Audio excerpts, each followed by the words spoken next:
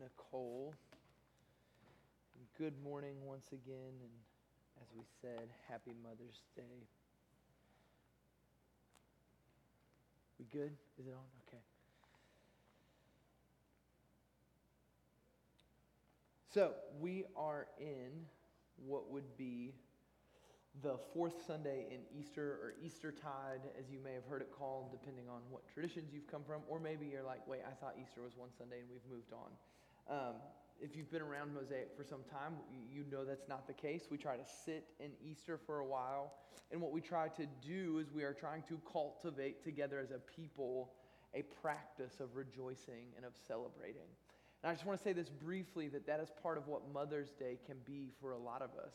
Because the reality of it is that it is sometimes a choice to see the joy and the excitement in the things that we are in front of us. Mother's Day for a lot of us may not always feel that way, as Rachel said, and she did a wonderful and eloquent job of articulating that.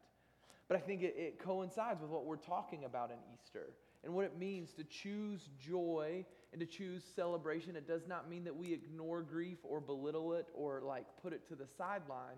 What we're saying is, believers, in our life, we hold those things in tension together. And that sometimes a practice that we have to take on and that we have to allow to participate in so that we might be formed and shaped into Christ's likeness is sometimes celebration. Sometimes it's joy. And there's a maturing factor there, and there's a thing that happens there where we step into that and we say, we're going to rejoice in this moment. And we're going to celebrate even when I don't always feel like it. And I'm not going to keep caveating it. You know what I'm saying. And so it's part of, I think it's beautiful when this falls together. In our time in Eastertide, we've been going through the book of Galatians. And I'm going to give some reminders of what's going on in Galatia. And the reason for this is because this is a letter. And so it would have been intended that you would have heard this in one setting. This was written to multiple churches in southern Galatia. And so they would have gotten this letter much in the same way that, back in the day, you would have gotten a letter and you would have read it out loud to your family or something.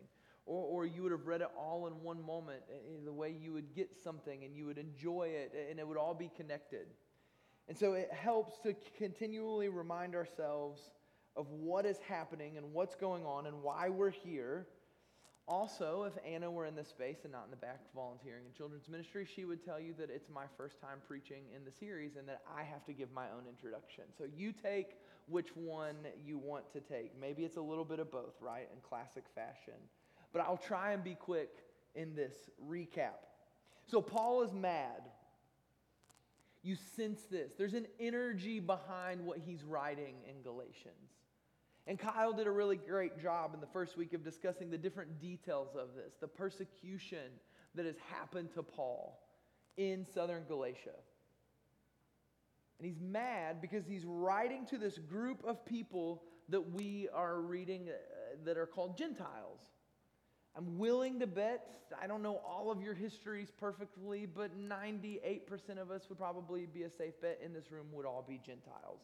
And what we mean by that, and what Paul means by Gentiles, is that they are culturally and ethnically non-Jewish. And so some of you may have some ethnically Jewish background, and even some of you may still participate in cultural customs that are from that background. But most of us, we too are Gentiles. And what Paul is saying to these Gentiles that have become Christians is that you're going back to something that you don't need to go back to. That there's a new way that has been formed. And so what he wants them to know is that they need to stop reverting back to this other way of existing and being. That there is no right way of, or a test that they need to pass, okay? That there's no ascent of knowledge that they need to pertain to, or no cultural or ethnical norms that they need to take on. So hear this too, he's not mad at them because they're doing something that is egregious. In fact, he's going to go on and later say that the law is good. Jewish people are good. The practices are good. There's nothing wrong with them. He's mad Because what he's seeing is a group of people that are missing out on the incredible experience of Jesus Christ and the life that he has for them. This life in the Spirit. He's not mad because they can't pass a test or because they did something that was out of the bounds of what he thinks now all of a sudden should be Christianity. That's not the case. He's mad, he's frustrated because the Galatians are returning to a way of life that existed before the resurrection of Jesus Christ in the life of the Spirit. So hear me on this. It is not that the law was bad. It is that they are returning back to an old way of existing. Why are they returning to this? Why are they going back to this way of functioning and operating that is causing them to miss out on the deep and abundant life that Jesus intends for them, a life full of the Spirit? And Paul is about to talk about the Spirit a whole bunch in Galatians. Like this whole second half, he's going to just drill this home, that there's this life in the Spirit that is intended for you. They're going back to this old way of existing because culturally and socially at this moment, it was a very anxious and unsettling moment. Things were in upheaval. There was disruption. And this Christian movement coming out of the Jewish tradition, not quite called, they wouldn't call it Christian yet. The sect of Judaism that's moving out of the Jewish movement is causing people to wrestle with what they've believed their whole lives and what they've been told to believe. There's a shift that is happening. There's a reformation that's happening amongst the people of God. The politics at hand are on shifting sands. You're starting to sense Rome is coming to its peak. The Roman-Jewish war is about to happen. Just a few years, Jerusalem will be sacked and destroyed and moved on with. There is tension that you can feel. There's a cultural unsettledness about it. There's an anxious and an anxiety culturally. And this is backed up by lots of other writing that Jesus kind of comes into this moment in the early ADs, right? It's called, in the scholarly talk, we'll say the Second Temple Judaism is this kind of era. And there's all these other writings that exist in Second Temple Judaism that aren't in our scriptures. And some of it's Jewish and some of it's been picked up by Orthodox and Catholic believers. We call this the Apocrypha, if you've ever heard of this. I was raised to believe that was terrible and that we shouldn't read it at all, because we weren't Catholics. But it would be like reading a bunch of people that have written now about good, solid theology and things that have happened, okay? And so it's helpful, and you read this and you get this sense that they're very unsettled about what they're supposed to believe. They're very unsettled about what's happening culturally, what's happening in their faith and in their spirituality. And when we become unsettled and we become anxious, what we as humanity are predisposed to doing is getting into this fear and our own anxiety. And we take on the cultural anxiety and we become fearful of what might be. And when we become fearful and anxious, as human beings, what we naturally do is we reach out for control. And we try to control what's going on around us. And we try to make certain that we are able to manifest our own destiny, right? That we can make the shape and form that we think we should become, because everything is scary. So I have to then take onto myself what I must define. And you heard me say this a million times if you've been around. This is going back to Genesis 3. This is the sin. This is what we fall back to again and again.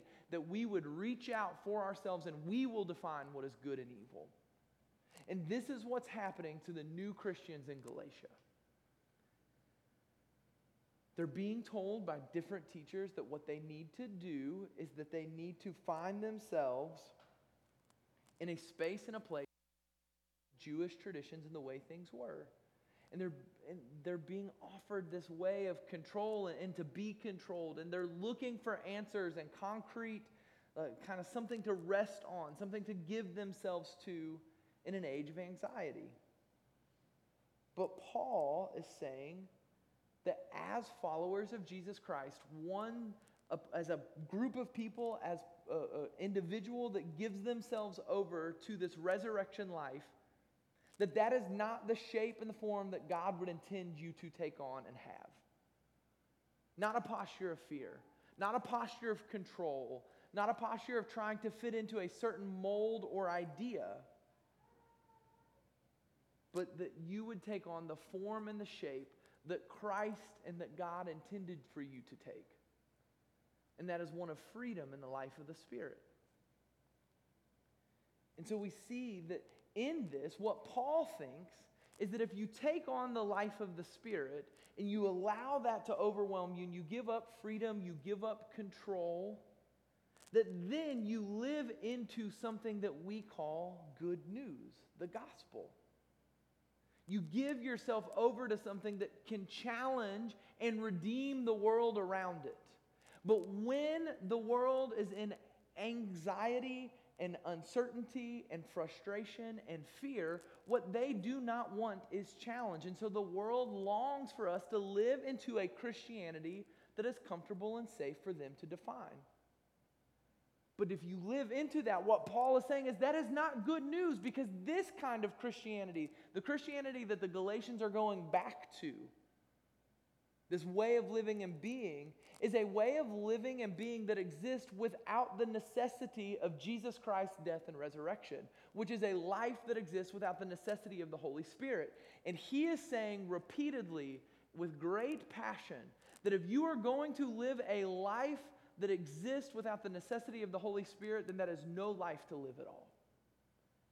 That you are being pushed into living in such a way that you are reliant upon the hope and the good news of the resurrection of Jesus Christ. And so then, if the Galatians will take on this life, take on this Spirit, and live into this shape and form, the Spirit will fill them and indwell within them in such a way that they then can actually be good news to a wanting and waiting world. I love the phrase that you can be a non-anxious presence in an age of anxiety. Do you see now why we would be in Galatians in 2022? In Easter season, when Paul is saying everything is predicated on the fact and the idea that this resurrection of Jesus Christ actually changes everything about the way you interact and function in the world. Who you are, your being and your existence must change because of the resurrection of Jesus Christ. And if you are living in such a way that you can do it without the truth of the resurrection and the power of the Holy Spirit, then you are not living into what God would intend and have for you. You are living in such a way that is low on the Spirit and low on the cross. And Paul is imploring them to live in such a way that is full of the Spirit, that resembles the cross, and that is abundant into the life of the resurrection, because he's saying this is what is available for you. He is not mad at them because they have broken some arbitrary rule. He is not upset with them because they have stepped out of some invisible line that he has drawn. We mispaint Paul in this way sometimes. I'm one of the critiques. Sometimes Paul says some things. I'm like, oh, I probably wouldn't float in the 20th century, 21st century. But we misunderstand his passion, I think. It's not one of anger because they've failed a moral test. It's one of sadness as a teacher that knows what's available to them in the life of Christ, and he knows they're missing out on it. Because he knows for certain that there are only certain things that can happen through the death and resurrection of Jesus Christ. And I believe that that is true of society and of history, but it is also true of you and me. There are certain things in our lives, there are certain shapes and forms that we are meant to take on that we can only take on if we live into and put on this resurrected life of Jesus. Which means our lives have to look a little bit different. It means we function and operate in a different way, which means we don't give ourselves to fear and hand-wringing and anxiety.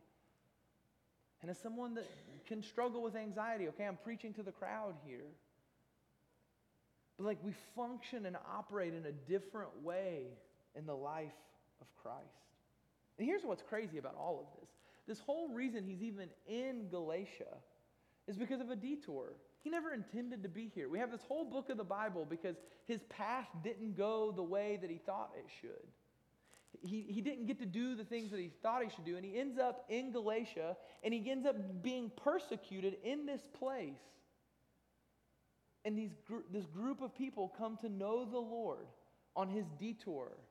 And instead of giving himself over to frustration and questioning and all of these things, why am I here? He finds himself in the place that he is, and he worships the Lord, and he does the thing that God has called him to do. And in so doing, this group of people comes to know Jesus. And then a few years later or months, when he's frustrated that they aren't doing the things that he had taught them to do and had preached to them about, we get the letter of Galatians.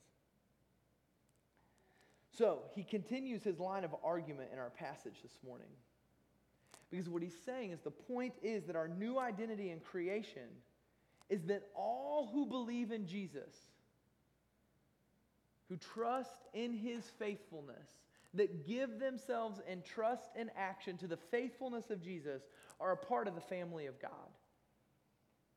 And he wants to make clear that there is one family of Abraham, not two. That God promised one family to Abraham, not two families or multiple families, or cousins and sisters and stepsisters and uncles that are kind of engrafted in. One family. And they use this language of seed in Galatians. And this is like direct lineage. There's one direct lineage from the promise all the way back in Genesis to what we're stepping into now and experiencing. And so remember, part of the tension here that Paul's addressing with this, when he says these things, when there is one family, what he is saying here, when there's one direct lineage, is he's saying whether you are ethnically and culturally Jewish, Gentile, it does not matter. All part of the same family. Paul's point is that God promised one family, not two, and that family would not be defined by cultural, gender, or ethnical norms, but it would be defined by the trust into Jesus' faithfulness. And so in verse 23, he is talking about his Jewish faith. And he's talking about the faithfulness of Jesus. He's saying, before the coming of this faith, we, the Jews, were held in custody under the law. Before the coming of what faith? What faith? The faithfulness of Jesus. The faithfulness of God embodied and represented by Jesus. Before Jesus came, he's squishing together here in these few verses this multi-use of the Greek word of faith here. Saying before the faithfulness of Jesus came and the following trust of his followers, their faith back into his faithfulness, the law was something that left them in this certain space. Now he uses a language of being imprisoned or in jail, and that is again not because he is talking about the law and the Jewish tradition in that negative of a light. He is not wanting to say that the law was terrible and it was like a prison.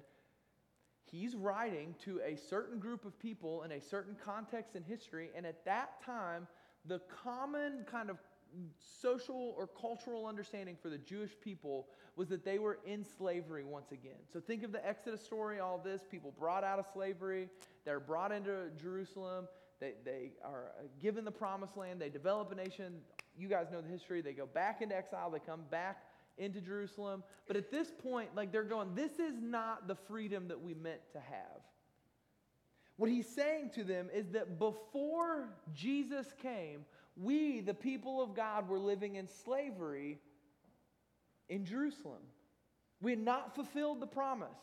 We had not received the freedom that Yahweh had intended that the people of God would live and operate in. And Jesus came to set a whole new way of existence and being. He came to allow us to live into something else. And this is why this matters. And why we talk about it is because, unfortunately, what we have done in Galatians is we've made this whole conversation about being law and then now having this new freedom in Jesus, we've made it about this like whole like anti-works. It's just salvation and faithfulness and all this. And you guys are maybe familiar with this, or maybe you're going like, I don't know what you're talking about. But this is a popular section or book of the Bible where we really get this whole idea that it's like, well, it's Jesus plus nothing else. Hear me. Paul is making clear that it is Jesus and Jesus alone. But this idea, this wrestling with the faithfulness, And he's not condemning the law. He's not saying that the law was pointless, that you never should have stepped into the practices that God intended for his people to practice. But it's not about works in the way that we think it is. See, the problem is when we make it about works in the way that we think it is, that then we make salvation this really individualistic kind of like me. As long as I kind of believe, as long as I kind of say, yeah, like I believe in Jesus, then like I'm good, bro. Like you can't tell me what to do. Only God can judge me. Don't challenge me. Don't tell me to give my money. Don't tell me to pray more, because that's works, man. We don't want to have works. We're Protestants. We gave up works. And so we do this, and we make our salvation and our participation in the kingdom of God very individualistic, like me and my faith in Jesus, and you're over there. And then what that allows us to do, or what it begins happening, is that then we like start to make salvation about just like this kind of thing that happens at the end, right? And heaven becomes this platonic form of being and existence that is the purest and truest form that we might be able to exist in. And our lives here become about a moral test and about morality. But then who defines morality, right? Well, I get to define it because it's about me. And then salvation becomes about this angry God that's just mad that creation can't live up to his high moral standard. So he gets mad and he just says, fine, I'll do it myself and get out of my way. But Paul would never intend for the gospel to be thought of in that way. The faithfulness of Jesus is so much bigger than that, because what he intends is that we would begin to understand and step into that this salvation that he is offering is about a group of people that respond to the faithfulness of Jesus, and that would have impact here and now. And yes, if you are a follower of Jesus, there are things that are going to be asked of you, that you would live in such a way that it would resemble the cross of Jesus, and that you would live in such a way that would require the power of the Holy Spirit to persevere and to sustain you in those moments. And when we have this understanding of salvation, it's personal and individual, in an age of identity politics and all that goes with our like individualistic selves, like this is who I am, don't tell me anything, then what we begin to do is very similar to what is happening in Galatia, is that we begin to define ourselves as Christians. We're really good about salvation. Salvation is just Jesus plus nothing. But we really want to define ourselves as something plus Christian.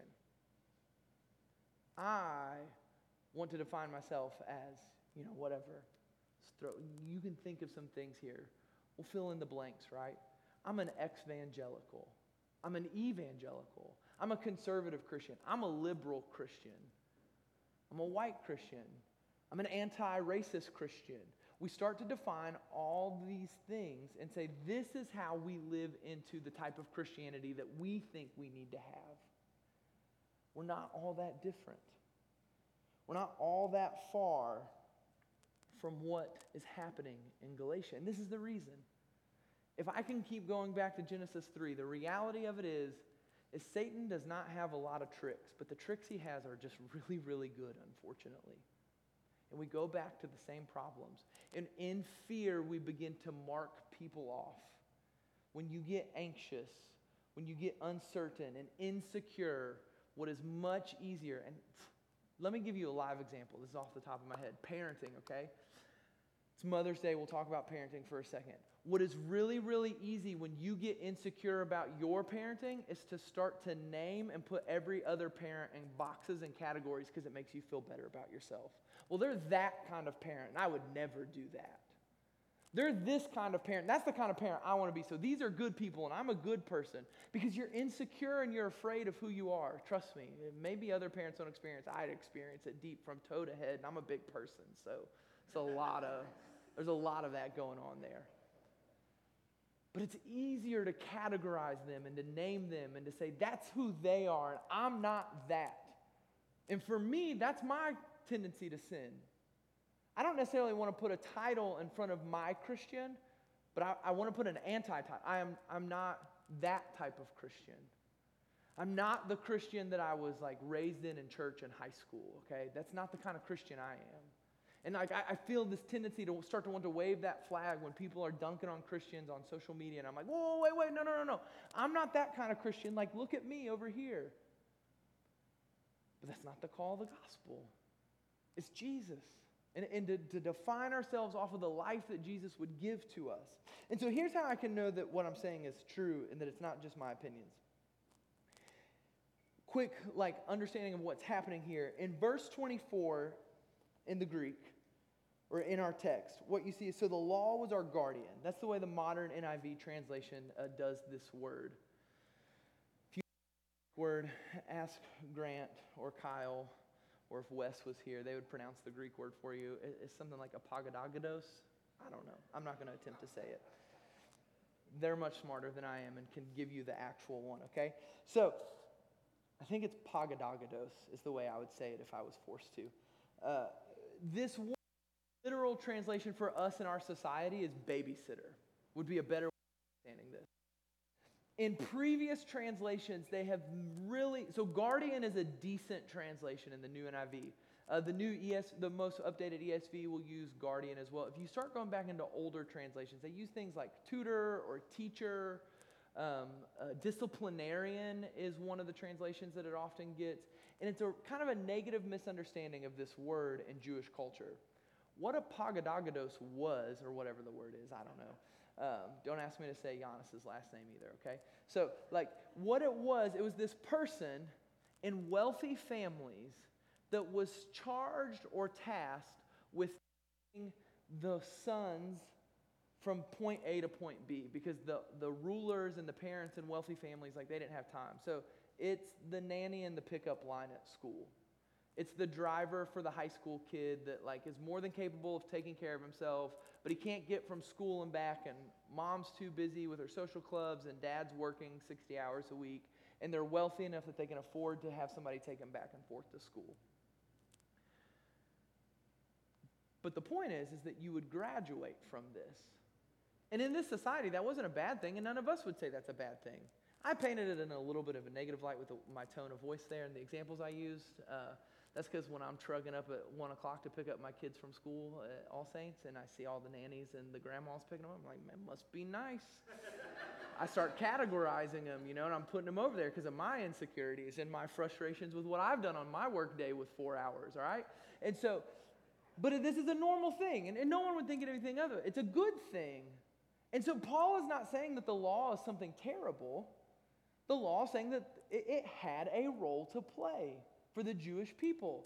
It brought them to the place that they needed to be. And now you are given a life in the Spirit. So why would you go back? Why would you go back to being that way? Think back to when you got your driver's license. I don't know, there may be one or two. But I don't know very many people that finally got that freedom at 17 or 18, even if they got it late. They were hesitant, they didn't want to do it. That would be like, man, you know what I would love to go back to is when my dad had to drive me everywhere. That was awesome. No, you were thankful for your dad, you loved it, you enjoyed it, but you wouldn't want to go back. You get to college and you're like, man, I don't know very many people you know what I would like to go back to is when I had a curfew. And my mom knew everything that was going on, and she read all my text messages all the time. No, you don't want to go back to that. You enjoy your freedom. So Paul is imploring them, do not go back to who you were. Do not go back to that. Be reminded that you are first and foremost a believer in Jesus, and you are first and foremost given this gift and this life in the Spirit. And we do not need to go back to the cultural and ethic norms that define us. And boy, have we done that in our history. That we make Christianity about our cultural norms, our ethnic norms, our societal norms. And we say, this is what it means to be a good Christian. And Paul's saying, why would you confine it like that? Here's what a babysitter doesn't do. A babysitter doesn't take you on wild adventures. A babysitter doesn't, they're not the ones that take you on all the fun things. A babysitter comes to the house and is like, no, your parents are paying me to make sure you get from point A to point B. And what God is inviting us into is wild adventure with Him. A babysitter does not give you freedom. The Father gives you freedom. The mother gives you freedom. You're free to be different in a different kind of way when you're with your parents. And then you're free to be different in a different kind of way when you're actually out on your own. And what Paul is saying is that as the Spirit dwells within you, you're free to go and take on the shape and form that Christ intended you to take on. But that life has to be one that is defined upon the cross and the resurrection of Jesus. And if in so doing you take this on, you step into the lineage, into the seed of the family that God had always intended to make for Himself. And what Paul is saying is that God is making that family because God does what He says He will do. It does not always look like what we want it to.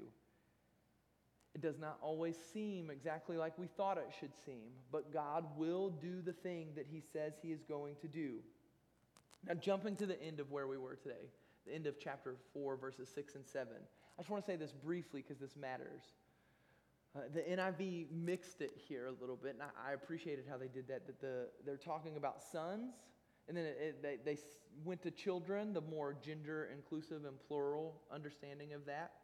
And that's good, because it is an invitation to men and women alike. But we can't translate it all to children, because sons specifically is talking about the inheritance that they were intended to receive and that we are intended to receive. We are intended to operate and function like Christ as we receive the Spirit of God, which is our down payment for our inheritance. So we as children, men and women, get to function the way a son in first century Judaism would have gotten to function when they got their inheritance. Unfortunately, women didn't get inheritance that time. So using children there wouldn't make that much of a difference. This matters because earlier, part of the verses that I skipped over quickly was that he talks about that there is no slave or no Greek nor Jew, no man or woman, right? Slave or free, Greek or Jew, man or woman. Again, what he's stressing here is not that you do not come as man or woman. And in fact, the way he even words man and woman would remind you of Genesis 1. If you were really familiar with the Hebrew, you'd go, oh, both man and woman are created in God's image. He is not arguing that Christianity take on a completely gender-neutral form and that, no. What he's saying is that your norms as a man or a woman do not define you as a Christian. Jesus defines you as a Christian, and you bring that with you. This matters in culture. Your culture does not define you as a Christian. Jesus defines you as a Christian, and we as a church have to do a better job of creating space for those different cultures to have leadership and voice up front. We need to have space where we can hear from women talk about Mother's Day and talk about the Bible, and that we can hear women pray over us because they image God, and there is a mother heart of God just like there is a father heart of God, and we need that, and that is the church. So we do not erase those defining lines. I'm not trying to create a colorblind society. That would be terrible for the church. We want to see people for who they are and bring all of them in with it. But we know that we bring it in under the name of Jesus and that we have one family and one church. Now, in all of this, I think what is the most important thing that I would take from any of what we're talking about and what Paul is trying to get us, if we are one family and we are one church, then we would stand boldly and confidently in that life of the resurrection in the name of Jesus.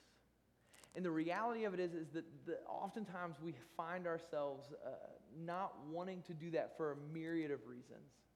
There is anxiety, there is fear, there is all of this. If their story is true of us today because of the same tricks that get used over and over again and because of the way humanity operates and functions,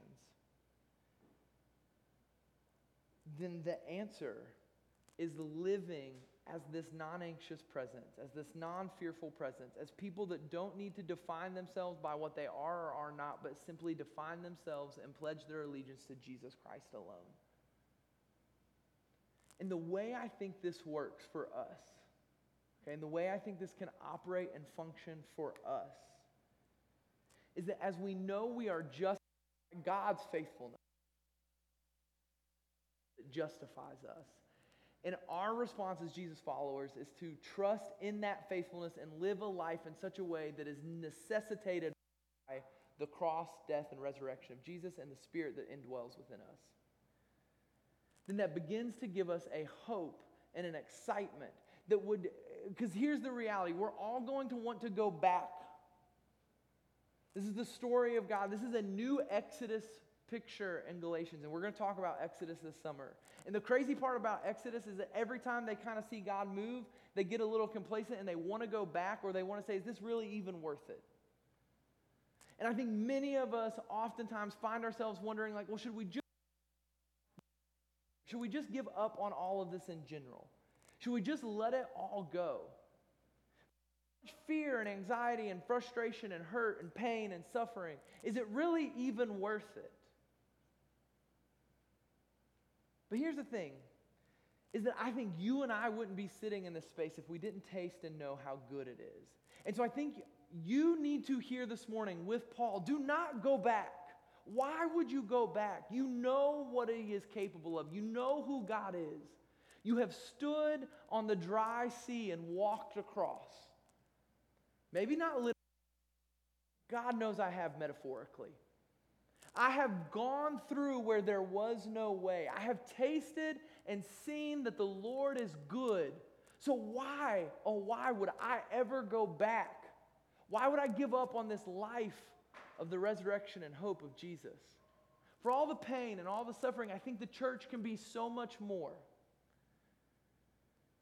I was thinking of, and I asked her if I could use her as an example this morning, but we did a little graduation party, some of us up here, for Fiona Mullins. And if we all sit around and talk, we've all got some weird stories about youth group days. And God bless the Mullins family, because there's been no youth group for these teenagers. And they've been blessed in lots of ways. And probably also struggled in lots of ways, because they sit in here and listen to me preach the whole time and, whatever. And point being, when I watched her walk through that door Friday night and we surprised her, and she just kind of had this like shell-shocked look in her face. It was beautiful. It was wonderful. It was amazing. We're having this graduation party, and I just thought to myself in that very moment, it was like the Lord's kindness to me. What if there was a whole generation of kids that weird youth group things, but it was a group of people that just rallied around him and supported him in life? Like, what if that was the story of all of us? And the pain and the hurt is real. But what if the story of the church was how good and kind the church can be? I think of Jameson a lot, and I worry in Judah, and I worry about them being PKs. But there was this moment the other day, Jameson was talking to the neighbor, and he wasn't weird about it. He was just like, hey, we're about to have small group. You should come. And the neighbor kid was like, what's small group? He's like, oh, it's when all my friends come over and we play in the back. And the kid was like, oh, why do your friends come over? He's like, oh, because all of my, the adults, they all hang out and talk to each other, and it's really fun. You should come. What if this is the image of the church? People that love each other and care for each other and show up for each other. That's my experience in the last decade plus. Sure, some of you have made me really mad. I'm not going to lie. I've been hurt by some of you. But I've also had you show up in my life in a multitude of ways where I have been able to walk through dry ground because of you. If the Lord didn't part the seas, you put me on your shoulders and you walked me across so that I didn't have to get wet. And you made a way where there was no way, because the Lord has blessed you to bless others. And I think that's what the church can be when we live into this family of Christ. And each of you have this form and this shape that God longs to take on and to be and to exist, that is predicated upon the resurrection of Jesus Christ. And whatever we do this Easter season, do not go back. Do not give up on the resurrection life, but live fully into it. Commit to a way of being and existing that does not happen without Christ and his death and resurrection and the Holy Spirit that has been given to us to live and to operate. Live in such a way that has to be true of your life. And if you do, you will be a blessing to so many people, because you have already been a blessing to me. I can tell you that it matters And I can tell you that it's real and that it's good. And this is what Paul is imploring the people of Galatia to be and to do. As the band comes back up, they're going to play a song. And during that song, we want you to come and to take a piece of the bread and the cup and to hold on to those elements, go back to your seat. And at the end of the song, I'll come up and I'll lead us in the taking of those elements. But what you need to understand that you're coming to receive and to participate in is God's faithfulness. This is the invitation to come and to trust in God's faithfulness in the work that He has done, and the kindness that He has shown, and the sacrifice that He has given. And you are coming and you are going to receive those elements. And if you in this moment find yourself wondering, can I trust in God's faithfulness?